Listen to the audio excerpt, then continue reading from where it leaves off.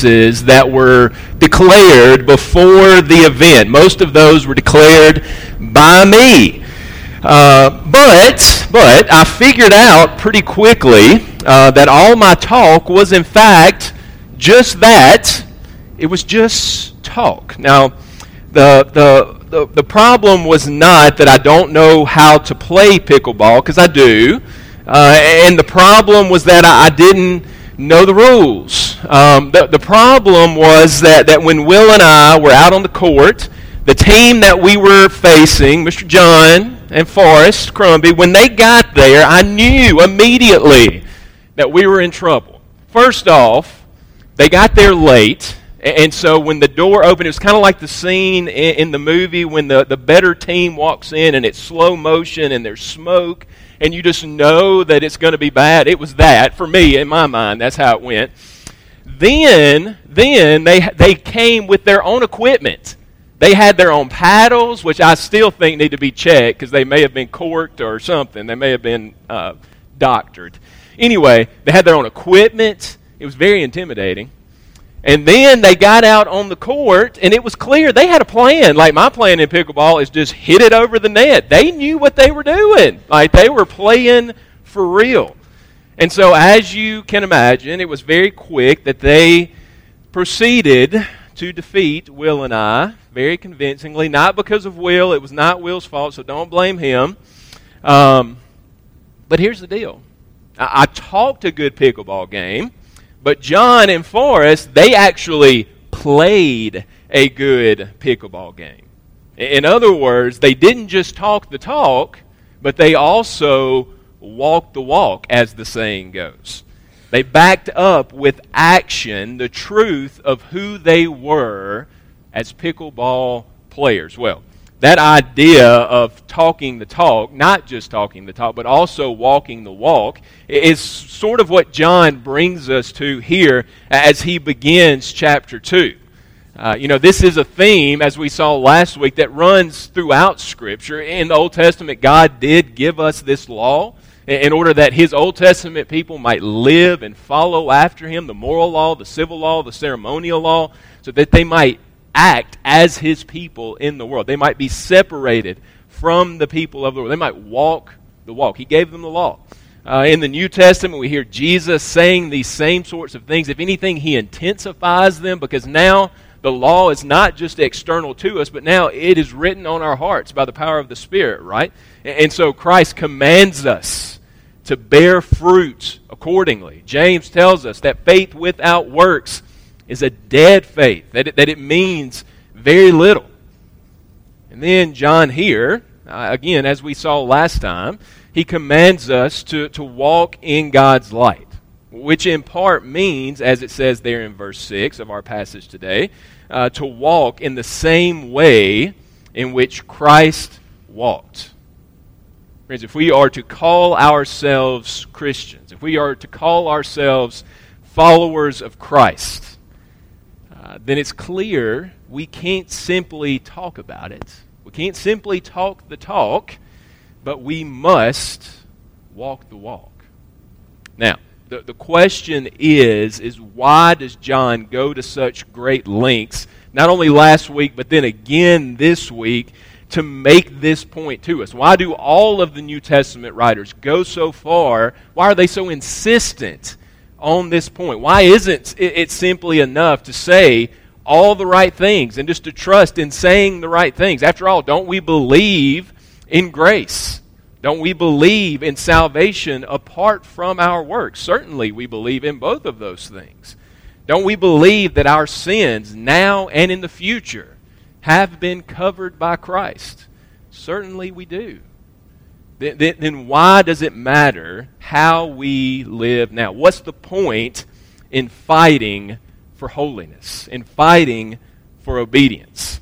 Well, here, in these verses, I want to suggest to you that John gives us three major reasons why obedience is not only required, but why we should delight in walking the walk that the Lord has laid before us. So, with that in mind, let's look at it together. The first thing I want you to notice in this passage, I want you to notice the goal. The goal. You know, we live in a world where, due to really the overwhelming nature of most of our schedules, people seem to be constantly sort of analyzing what is important. They analyze their goals, they analyze the purpose of the various things in their lives, and rightly so.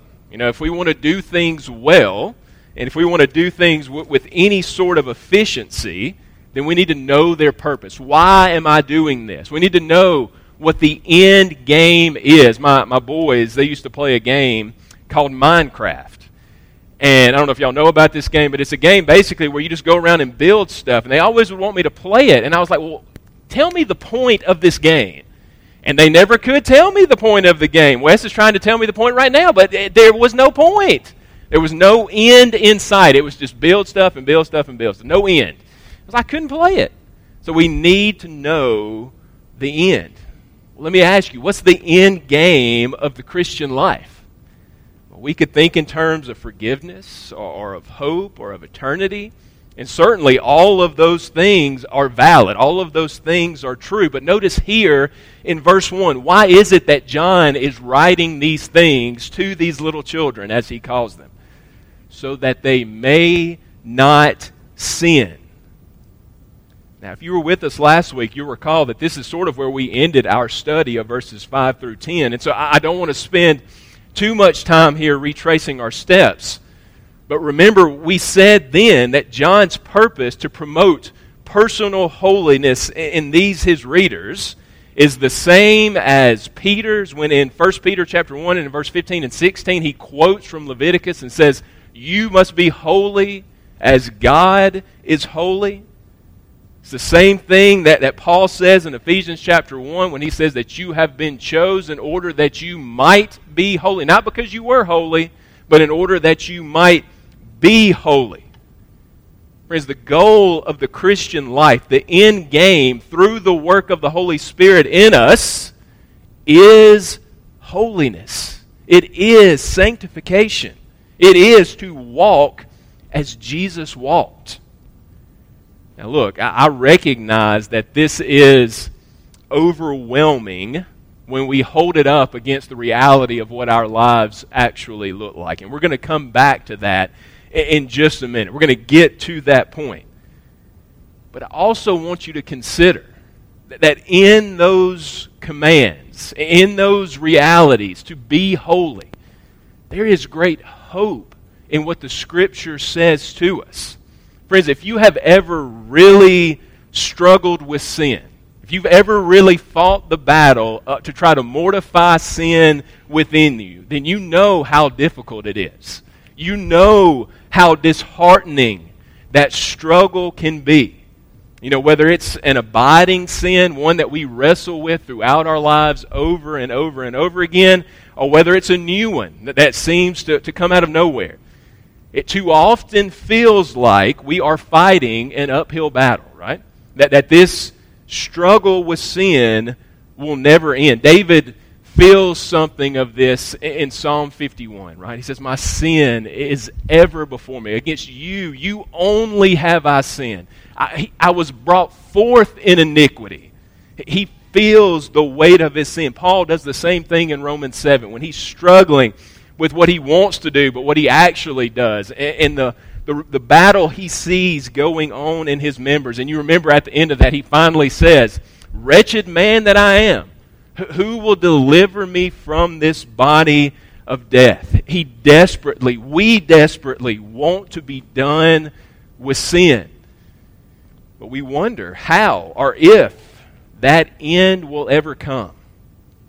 Friends, the hope of verse 1, the hope of the verses that we have quoted from 1 Peter and from Ephesians, and these quotes that we could go back through Scripture over and over again and find so many of them, the hope that is there, the hope of knowing the purpose of the Christian life, is that whose purpose is it?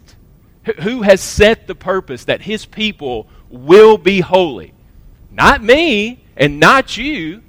It is the same one who made us. It is God's purpose. He has said, "You will be holy." He has said, "I have saved you in order that you might be holy." What do we know about God's purposes? they do not fail. They do not end. He will do what He has said that He will do. Now, that doesn't mean that we're going to magically wake up one day in this life and have the means in and of ourselves to mortify sin. We know that's not true. But it is clear, and thankfully it is true, that though we are active in this process, ultimately, who are we depending on to fight this battle of death, this battle of sin in us? It's Christ, right? Who is it that has set holiness as the goal of the Christian life? It is our Savior. And so, friends, my point to you here is take heart. Don't stop fighting sin. Don't let sin or Satan overwhelm you. A day is coming, and it's coming soon, where what is true of you in Christ, you are holy even now in the Savior. But a day is coming where that will be true in your members, where you will be holy. Not because you do it, but because the Lord of all creation has declared it.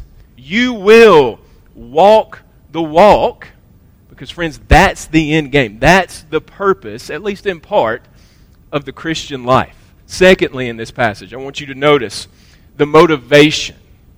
The motivation. Now, we said that John's almost continual calls to holiness, they can be overwhelming, particularly when we look at our lives and we see the reality, even as Christians, the reality of the sin that persists there. You know, all that John says here, it sounds good in theory, but we have to wonder two things. One, is John being realistic here when he says that he is writing that we may not sin? And then secondly, if holiness is the end game, an end game that won't be complete until we get to heaven, what's the motivation to do the hard work, the hard work of fighting sin now? If we know that God's doing it and that He's going to do it, then what is our motivation to take part in that mortification? Well, first, notice John is realistic. He's realistic in setting the goal before us, and then he's also realistic in his assessment of human nature. Again, verse 1 there. He says, "My little children, I'm writing these things to you so that you may not sin, but if anyone does sin." John knows the truth. John's not wearing rose-colored glasses here. You know, he's not fooling anybody. He knows we will need help. He knows that we will sin. He knows that we will need motivation to carry on. And so notice what he does next. He says, if anyone does sin, what does he do? He holds up to us the Savior, right? He holds up to us the hope of who it is that we are resting in. And notice how he describes this Savior. First, he calls him our advocate. One commentator says that Jesus is the best and cheapest defense lawyer that any of us will ever have. And he's right. Jesus sits at the right hand of the Father, and from that place, what does he do? He takes up the cause of all those who belong to him. According to Romans 8:34, he intercedes, he pleads on our behalf. When Satan comes to accuse us, and friends, he certainly will. He's the great accuser. Every time we sin against the Holy One, every time our sins come before the Father, Christ is there saying, I shed my blood on behalf of this one. He or she is mine. Therefore, he or she is in me, and he or she is righteous, just as Jesus, as John says there, that Jesus Christ is the righteous. The Son of God, he is our mediator, the only one, Paul says. And he is our great high priest, according to that verse on top of your bulletin there from Hebrews 4. Same in Hebrews 8, chapter 8 and verse 1. He is the one who represents us in the Holy of Holies, in the very throne room, the courtroom of God. Jesus represents, he is your advocate. He is interceding on your behalf. Friends, what a glorious reality this is. Douglas O'Donnell, one commentator on 1 John, he says, "It is a tremendous thought to know that Jesus never stopped loving us or lost interest in our situation. That when on the cross he cried, 'It is finished,' he was not yet finished with us. He will never be finished interceding for our sins. What comfort, what joy. Jesus is our advocate." But not only is he our advocate, but notice secondly here, he is also our propitiation. Now that's a big theological word that we don't use very often anymore. We certainly don't use it in normal conversation. But it's easy enough to understand. Propitiation describes the action of satisfying the wrath of God, so that wrath might be turned to favor. Where there may be favor where there was once enmity. And it is this propitiation, it is the precursor, it is the prerequisite for Christ's intercession on our behalf. In other words, to put it more simply, to become our advocate, Christ had to first be the spotless Lamb who took on the sins of his people, the sins that he even now intercedes for, and who bore the punishment those sins deserved. On the cross, Jesus, he drank the cup of God's wrath, and he drank it to the very last drop, so that for all of those who belong to him, if you belong to him today, people throughout time, people throughout space, that's what he means there when he says, not only for us, but for the sins of the whole world. He's covering every person who will ever come and believe in Christ, right? All of Christ's people throughout space and time, Jesus drank the cup to the end so that now there is no condemnation. God's wrath has been satisfied. It's been propitiated. And sin has been expiated, which means it's been covered. It's been dealt with once and for all. Friends, we have been saved by the precious blood of the Lamb, and we are kept through his interceding work on our behalf. Now, the question is, what does any of that have to do with walking the walk? It's easy to see, at least I pray that it's easy to see, how all of this should give us hope, right? It should give us great hope in Christ, that he is our advocate, great hope that he has died for us. But how does this motivate us to obedience? Well, I want you to think about a son with his father. You know, if that father is a good father, and look, I recognize that that's not always the case, but if the father is a good father, then how is that son going to act with his father? What is a son, especially a small son, what does he do with his father? He acts like him, right? He imitates him in almost every way. And why does he do that? It's because that father takes care of him. That father provides for him. He sacrifices for that son. He cares for him like almost no one else can. He loves him. And it is obvious for that son to see. And so, of course, that little boy, he puts on his dad's shoes. Of course, he wants to be what his dad is. He wants to walk like him. He wants to talk like him. He wants to imitate him in almost every way. Because honestly, who's better? Who's stronger? Who's going to love that boy like his father? The answer is nobody. Nobody, at least in his mind, is going to love me like this guy, this dad loves me. And so it motivates good behavior. It motivates imitation. Well, friends, if that's true for earthly fathers, if that's true for dads here that we experience, how much more true is it for the one who has died for us? How much more true is it for Christ, who is our advocate, who is our sacrificial lamb? I me ask you, who has loved you like he has loved you? Who has given up more for you than he has given up? Who is better? Who is stronger? Who is wiser than this Lamb, than this advocate? The answer is nobody. We sing a song in children's choir that says, "Can't nobody love me like Jesus." And that's right. That's absolutely true.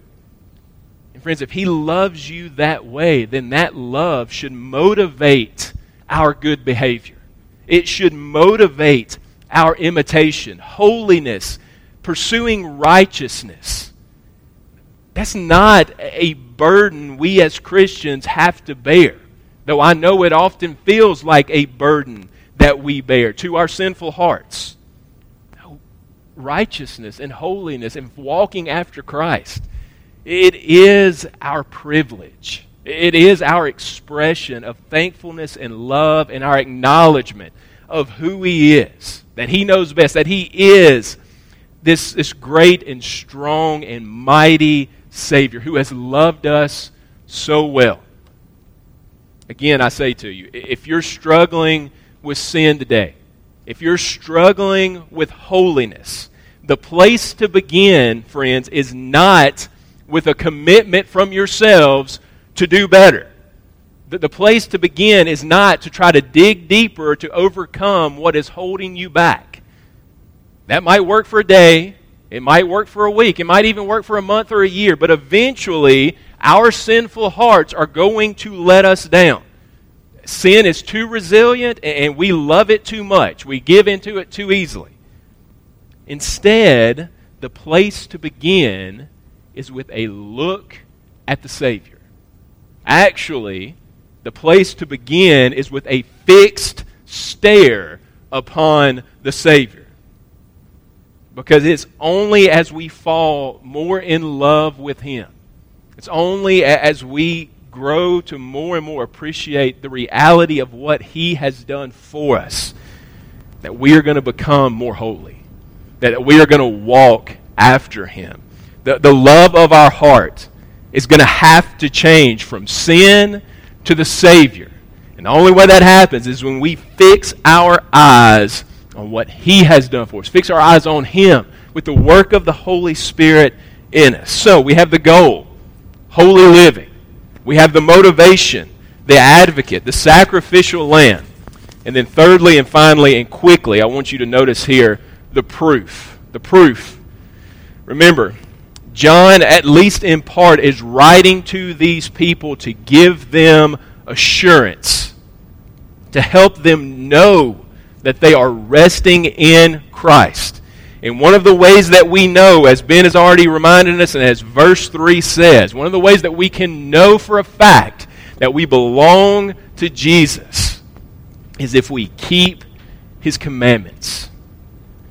Obedience is evidence. It is proof of a changed heart. Now again, friends, we have to acknowledge that this is not perfect obedience, and we have to acknowledge that there are many, many ups and there are downs in the Christian life. In other words, sometimes obedience is a struggle, and that's true for all of us. But it doesn't change the fact that the hallmark of faith, the true test of its genuineness, is obedience. Why? Why is that true? Well, if you remember Hebrews chapter 11 and in verse 6, the author there says that without faith, it is impossible to please God. In other words, apart from faith, true obedience is not even an option for us. And so what that means is that if there is any obedience in your life today, even if it is just the obedience to come and to fall down before him and to repent, if there is any obedience in your life today, then friends, again, take heart. The love of God, John says, is being perfected in that person as he walks with Christ and as Christ works in him. Obedience is proof. It is assurance of Christ's salvation. Jesus says as much. John says as much. The whole of the New Testament says the same. Obedience is how we know. Keeping His commandments is how we know that we are walking with Christ, that we are truly His. Well, we're going to have to end there. But we have seen here 3 reasons why we are motivated, why we should walk the walk. 1, it's the goal of the Christian life. 2, we've seen the motivation that leads us to walk that way. And then 3rd, we've seen that it is the proof of the Christian life. Friends, I'll simply end this morning by giving you the warning of verse 4. And I realize this is not a very great way to end a sermon that I hope has been encouraging to you, but we can't avoid verse 4, right?